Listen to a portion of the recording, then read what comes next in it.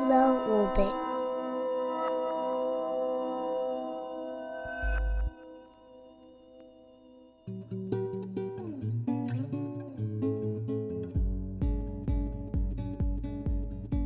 Hello. So, we're coming to the end of a long and, as every single person in the world has noted, very unusual summer. These last few months have had a lot of impact in the way people behave, and watching it all unfold has been fascinating, to say the least. In my world, the world of podcasts, you've had chagrined hosts tell you that they are recording from under a blanket or in a closet. We've seen people in stores refuse to wear a piece of fabric on their faces because of freedom or tyranny or something. More importantly, though, there's also been people risking their health and even lives, marching in the street, pushing for real systemic change, trying to make this country live up to the promise of equality for all that it never has. Anyway, it's fair to say that we've all had to make adjustments, some minor, and unfortunately some not so much. The changes we are making range from the personal to having something thrust upon us. And in the spirit of Ira Glass speaking from under a pile of coats, that's what today's episode is about, the need for adjustment.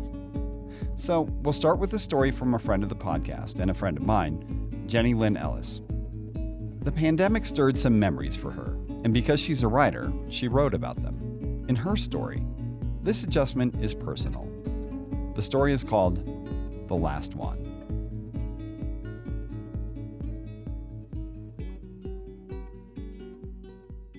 Back then, I lived adjacent to the HIV pandemic, as cells share membrane walls.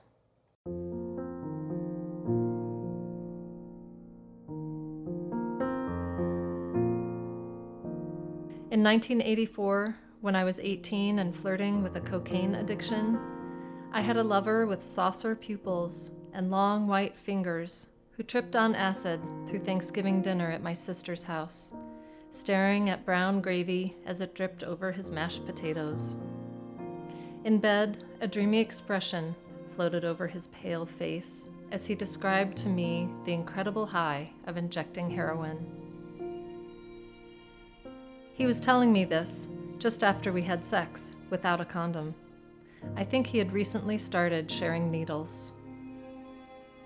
That young lover, whose name I've forgotten, danced with me at a party in the basement of a run-down Victorian he rented with 3 other men on Capitol Hill. While we shimmied to Sheila E., an exultant grin bisected his face, and locks of lightning blonde hair shook into his eyes. I had briefly dated this man's roommate, a sweetly insecure blue-eyed boy who bussed tables at my first restaurant job in Denver. After work, that boy and I rode the number 15 bus down Colfax and had unremarkable sex on the double mattress that took up most of the floor space in my tiny bedroom on Monroe Street. As fall turned to winter, I lost interest in them both. I disappeared from that house where the bedroom door of the drug-dealing roommate was sealed with a heavy padlock. At 18, I knew almost nothing about the burgeoning epidemic of my generation, or about how close I would come to contracting HIV. I had probably heard the term gay cancer at a time in my life when simmering resentment of my imperfect parents blocked out much awareness of the wider world. The link between heterosexual transmission and intravenous drug use was just being understood in the mid-'80s, as new infections in the U.S. peaked.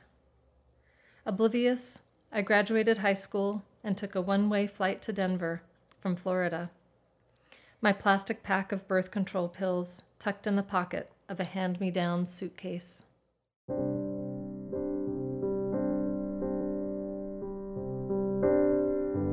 I count, but I can't, the times I could have been infected with HIV. Had I injected with that lover or the next one? Had I gone to just a few more parties or liked myself a little less? I could easily have gotten hooked on coke or heroin. But by luck or some genetic saving grace, I was pulled back from the edge just in time. I count, but I can't, how many of the generous gay men who made me welcome when I moved to Denver after high school must have died. Waiters who stood with me in the biting wind and told me to get a real coat, to look out for myself. Strong men with gentle beauty who hugged me goodbye when I went on to the next restaurant job, to the next lost boyfriend. How many men whose tables I seated with customers must have faded away to nothing before tolerable antiretroviral drugs were finally developed? The server at the breakfast place where I was hostess for a few months, and his girlfriend, who wanted to marry him and was waiting out his fondness for sex with men. Did they survive? His face was marked by acne scars and hints of purplish bruises. Tall and patient, he would stand by the register with me as our shift ended, keeping me company as I tallied meal checks on a punch calculator and counted out my cash drawer.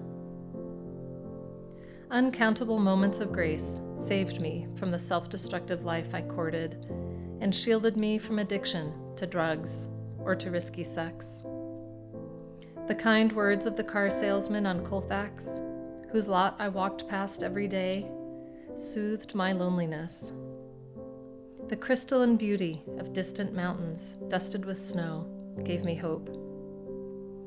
Luck and privilege combined to keep me HIV negative.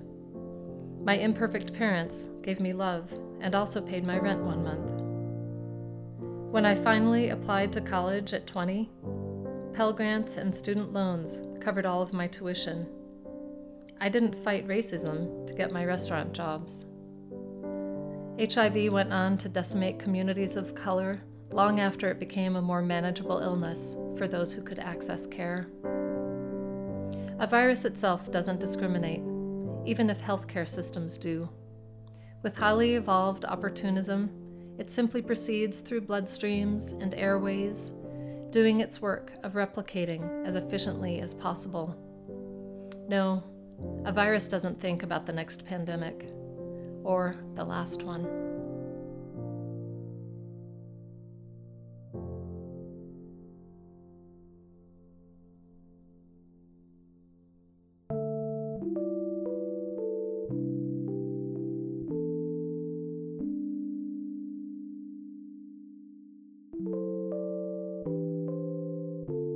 Jenny Lynn Ellis is a writer based here in Denver, and you can read more of her writing at themoreiwrite.net. I'll include a link to that in the show notes. This next piece was created by some friends of mine for a thing called the 24-Hour Radio Race, run by KCRW in Los Angeles. This is a contest where people have 24 hours to create a 4-minute piece around a theme.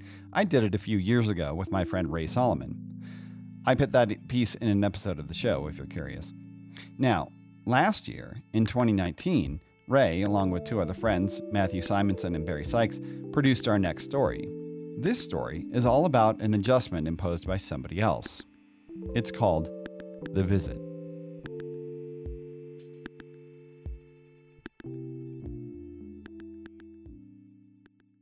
This is one of the many times that I've thanked my breasts for being small, because I took my bra off and I just prayed and I said, you know what, they're small enough. I don't think they can tell the difference.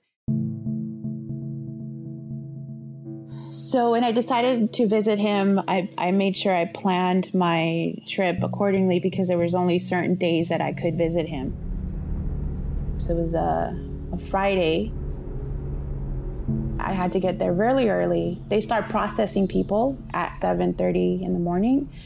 The drive was about an hour. It's a very easy drive. It's all highway. I get to the location, security buzzes me in. I knew beforehand, because they give you a sheet of paper, what you should bring with you, what you shouldn't bring with you, how you should dress. I thought I had everything, state-issued ID or passport or something. You show up only on the days specified, depending on the category. No spaghetti strap shirt, no short shorts, don't show any skin, and wear a bra. I go straight to the main gate, and I show up, and immediately from the get-go, they look at me and they tell me I'm dressed wrong. The woman told me, you'll have to go change your top. Well, I have a sweater. Is that okay? That's fine, but you'll have to zip it all the way up. Now it's time to go through the metal detector, and I pass through and it beeps.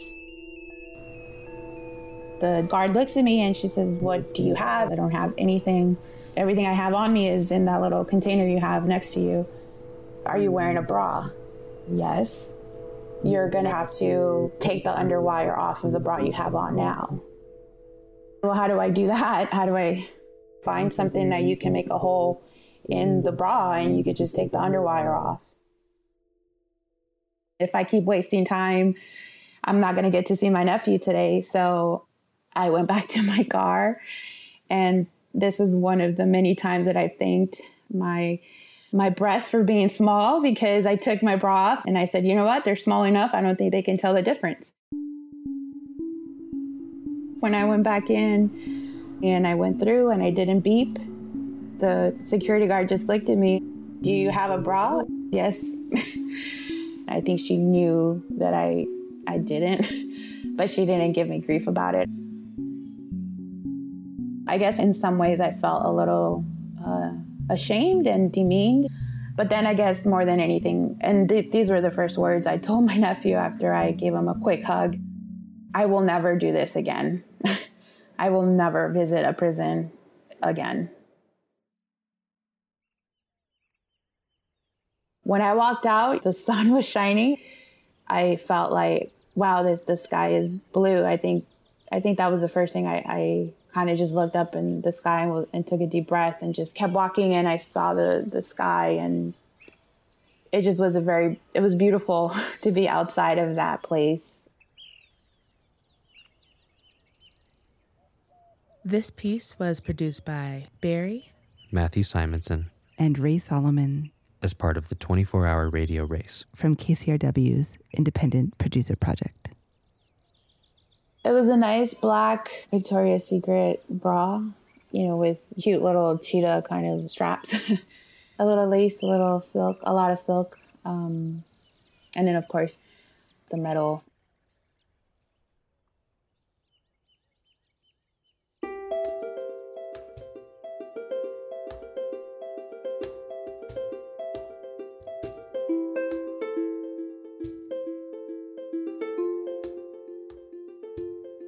Ray Solomon is a producer based here in Denver, Colorado. You can hear her stories on the podcast Range and Slope, and also on the radio as a reporter for KUNC. Matthew Simonson is also a producer for Range and Slope, NPR's 1A podcast, and The Untold Story. Barry is a lover of podcasts who was born and raised in Denver. She runs the site Podcast in Color, the world's largest directory of podcasts made by people of color. You can find her on Instagram, Twitter, and Facebook. And of course, I will include all of those links, in the show notes like usual. Now, finally, in our show is a piece from audio producer Mateo Schimpf. This piece is about an adjustment that is a long time coming in this country. Mateo says his audio documentary was born out of exploring rhetorical parallels between the protests in 1968 and today in 2020. And without further ado, here it is.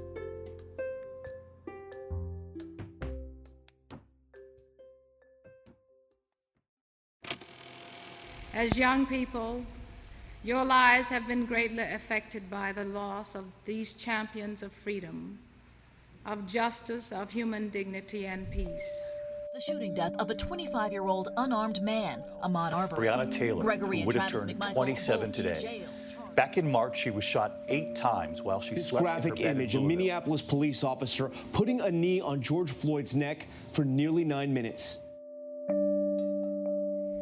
In a power-drunk world where means become ends and violence becomes a favorite pastime, we are swiftly moving towards self-annihilation. Your generation must speak out with righteous indignation against the forces which are seeking to destroy us. Black lives matter! Black lives matter! Everybody has a right to survive. Black lives matter! And this Black Panther Party want to run political candidates and hold up their signs and keep guns in their homes to defend themselves from racist pig cops who shoot up women and murder black people in the black community, and let black people hold up the sign of the gun and use it to defend themselves. We are not now a part of America. The young know that very well. We will not fight America's war. And my people, the people that I'm here representing today, the so-called Negroes, and that's all. Those of you who are white, you have many white leaders who can speak for you. You're calling the alt-left and white supremacists on the same moral plane.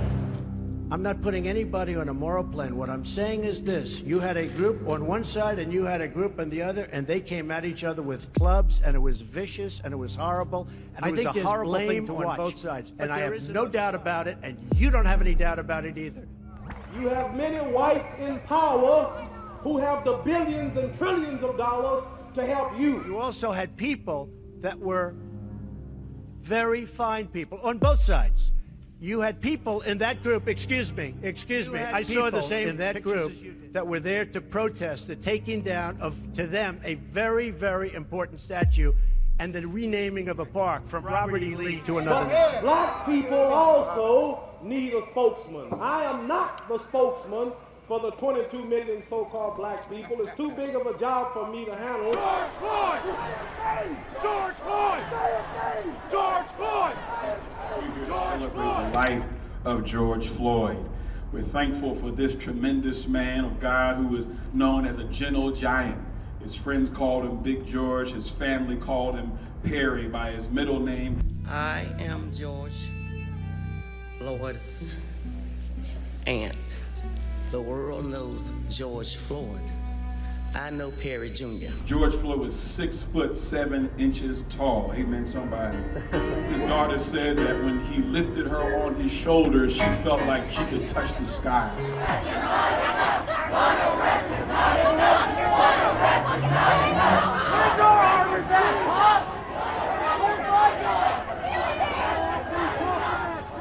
And the scripture says that when Jesus saw the place where Lazarus was, Jesus wept. And I can't help but think today that as we look around the globe, these days gone by, from New Zealand to New York, from London to Dublin, from Belgium to Brooklyn, from Rhode Island to Rio de Janeiro, we are reminded that in the lives of those who walk these streets that Jesus wept. That this world is mourning and weeping because that is part of the human condition. It's a part of us connecting one with another, that when you heard I am because I am, you are because you are, I am. And because Jesus wept, you and I, it doesn't hurt to recognize the fact that all of us who walk these streets have joined our hearts and minds in symbolic expression of religious discipline of mourning. That as Muslims do, we've shrouded the body of George Floyd. As the Jewish faith does, we've sat Shiva in these streets together. If we were Baptists, we have covered the streets in black from coast to coast. Philadelphia's a mess. Philadelphia, what happened there is horrible. What's going on in Los Angeles? I'm the president in Los Angeles. They say all the I am your president of law and order. Today I have strongly recommended to every governor to deploy the National Guard in sufficient numbers. America is founded upon that we dominate the streets. It is the foundation of our prosperity, our freedom, and our very way of life. You have to arrest people, you have to drag people, you have to put them in jail for 10 years, and you'll never see this stuff again. And you have to let them know that. Where there is no law, there is no opportunity. Where there is no justice, there is no liberty. Where there is no safety, there is no future. And it's a movement that if you don't put it down, it'll get worse and worse. We have to recognize who our major enemy is. The major enemy is not your brother, flesh of your flesh and blood of your blood. The major enemy is the hunky and his institutions of racism. People aren't calling them up. You have to dominate. If you don't dominate, you're wasting your time. They're going to run over you. You're going to look like a bunch of jerks. That's the major enemy. That is the major enemy. And whenever anybody prepares for revolutionary warfare, You concentrate on the major enemy. We're not strong enough to fight each other and also fight him. We will not fight each other today. Because regardless of our belief system, we've come together to declare that George Floyd's life matters, Black lives matter, and history will record it until the end of time. He ordered that the tombstone or the grave be rolled away. And we will not be finished with this fight until the stones have been rolled away. We've come into these streets to do more than chant and cry. We're not interested in being the content for nightly newscasts. Our desire is the societal gravestones of Black lives be rolled away. This is no time for business as usual. And strengthening the police is business as usual. The young understand this society better than their elders think, and better perhaps even than their elders themselves. They listen to the preachments of authority on behalf of order against violence, and they know that the order evoked has been the very order which has done systematic violence to the poor and the colored for centuries. Has not power heard the grim tidings, the anguish from the ghettos, the rural slums, the battlefields abroad, the violence which periodically shocks us in a reflection of the violence to which we have become immune? It is a reflection of the violence our media celebrate. It is, I say, with all due respect to the office of the President of the United States, that even intense prayer and a new commission of notables will not ease the violence. The world is in dire need of a spiritual awakening which will make those eternal values of love, justice, mercy, and peace meaningful in our time. We may yet not only survive, we may triumph.